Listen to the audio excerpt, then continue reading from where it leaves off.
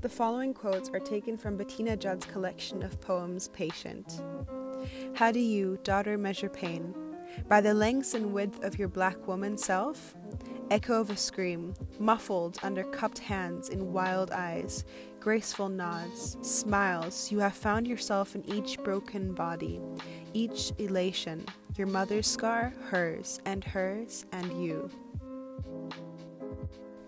Bacteria can play a vital role in the development of activating the immune system. It has also been found that a mother's microbial strain transmits to her child's, creating a near-identical strain within the infant's gut microbiome. This transmission is especially possible through the digestion of human milk oligosaccharides, which comes from the mother's breast milk. Not only that, but the mother's gut microbes influences her infant's microbiome based on how the child was born, through vaginal or cesarean delivery. Microbes and bacteria are a large but hidden part of what makes us who we are, and actively shapes not only our development but also our survival. Research found that babies born vaginally have a decreased risk of certain immune system disorders, including asthma and allergies, compared to with those born by cesarean section, according to recent studies. Research now thinks that they know why. Entering the world via vagina exposes babies to several kinds of beneficial bacteria, including lactobacillus. These normally comprise of more than 95% of vaginal bacteria and go on to colonize the newborn's intestine. C-section babies arrive coated with varieties of bacteria commonly found on adult skin, especially the Staphylococcus species. Women are 3 times more likely to die during cesarean delivery than vaginal birth, due to mostly blood clots, infections, and complications from anesthesia. And that study accounts for all women, not including the disproportionate number of black women that are pushed to do C-sections. In my research, I stumbled upon a personal account of a woman who had shared about her own experience of being forced into having a C-section. Almost 11 years ago, when I was getting ready to have my daughter, my then mother-in-law drilled in me my entire pregnancy to not have a C-section. She told me that they're killing black women during childbirth, literally. She talked about it almost my entire pregnancy. My regular doctor's wedding anniversary was the day I went into labour. I went into labour around 10 a.m. and around 5ish, she left me in the care of the other doctor from her office. My regular doctor was a black woman and the doctor she turned me over to was a white woman. Now, the white doctor immediately said to me, "We have to do a C-section." And I asked why. She said, "Your baby is taking too long to come out." I asked her, was I in danger or my baby? And she said no, but it's been a slow progress.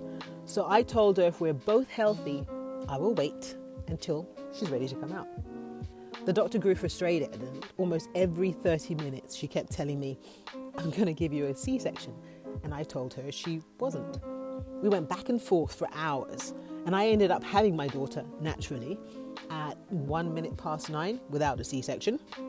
I couldn't believe how much this doctor wanted me to have a C-section for no damn reason. Since then, I stress to all of my friends, please don't let them force you to have a C-section. There are countless stories and testaments of black women who struggled under violences enacted onto their bodies through the medical healthcare system under the guise of the doctor knowing best. The same doctors that do not listen to black women's voices and complaints do not believe black bodies feel the same threshold as pain as white bodies. This forcibly allows negligence and violence onto the black pregnant body. Kira Dixon is an example of how the medical healthcare system not only fails black women, but within the fabric of its own institutional makeup has histories of brutalizing and silencing black bodies. In 2016, Kira Dixon lost her life to the systemic negligence of women of color by medical officials. Her cause of death was hemorrhagic shock due to hemoperitoneum. What this meant was that the blood had been collecting for hours in the space between the inner lining of the abdominal wall and the abdominal organs. Her death could have been prevented, as she showed signs of internal bleeding 5 hours before her doctor was notified. Both her and her husband had been complaining to staff, trying to get the attention of medical staff to notify that something was wrong. The persistent denial and silencing of Kira Dixon is what led to 3 liters of blood to pool in her abdomen before she was rushed to surgery, where she died.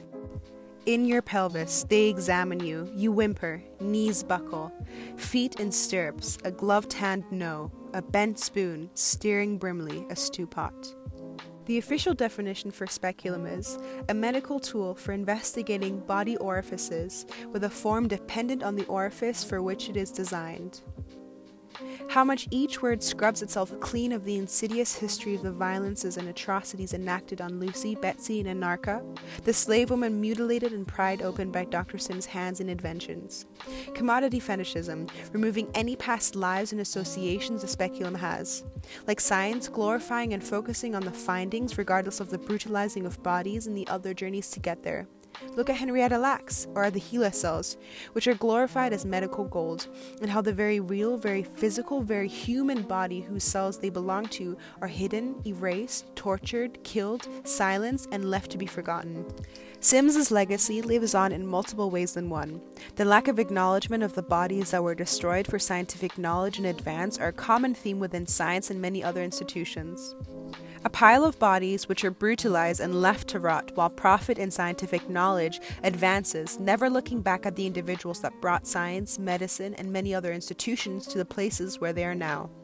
By allowing to use findings like the speculum, it perpetuates the violent silencing of black bodies within not only medical institutions, but in various aspects of life, which leaves them screaming in pain with no help or recognition of their suffering. Sims invents the speculum, I invent the wincing, the if you must, the looking away, the here of discovery. James Marion Sims, the father of gynecology, founded the scientific field by purchasing slave women and using their bodies as testing fields, regardless of the pains that they went through, forcing the women to only be his experiments, but also his assistants in violating their sisters in suffering with his brutalization. To imagine that this legacy of medical racism is not just a legacy of the past, but violences are still being enacted onto black female bodies in the name of medicine. To help stop the perpetuation of violences onto black bodies and other people of color, one needs to further voice the issues that plague so many communities of color. Listen to the voices that are telling their story and their struggle.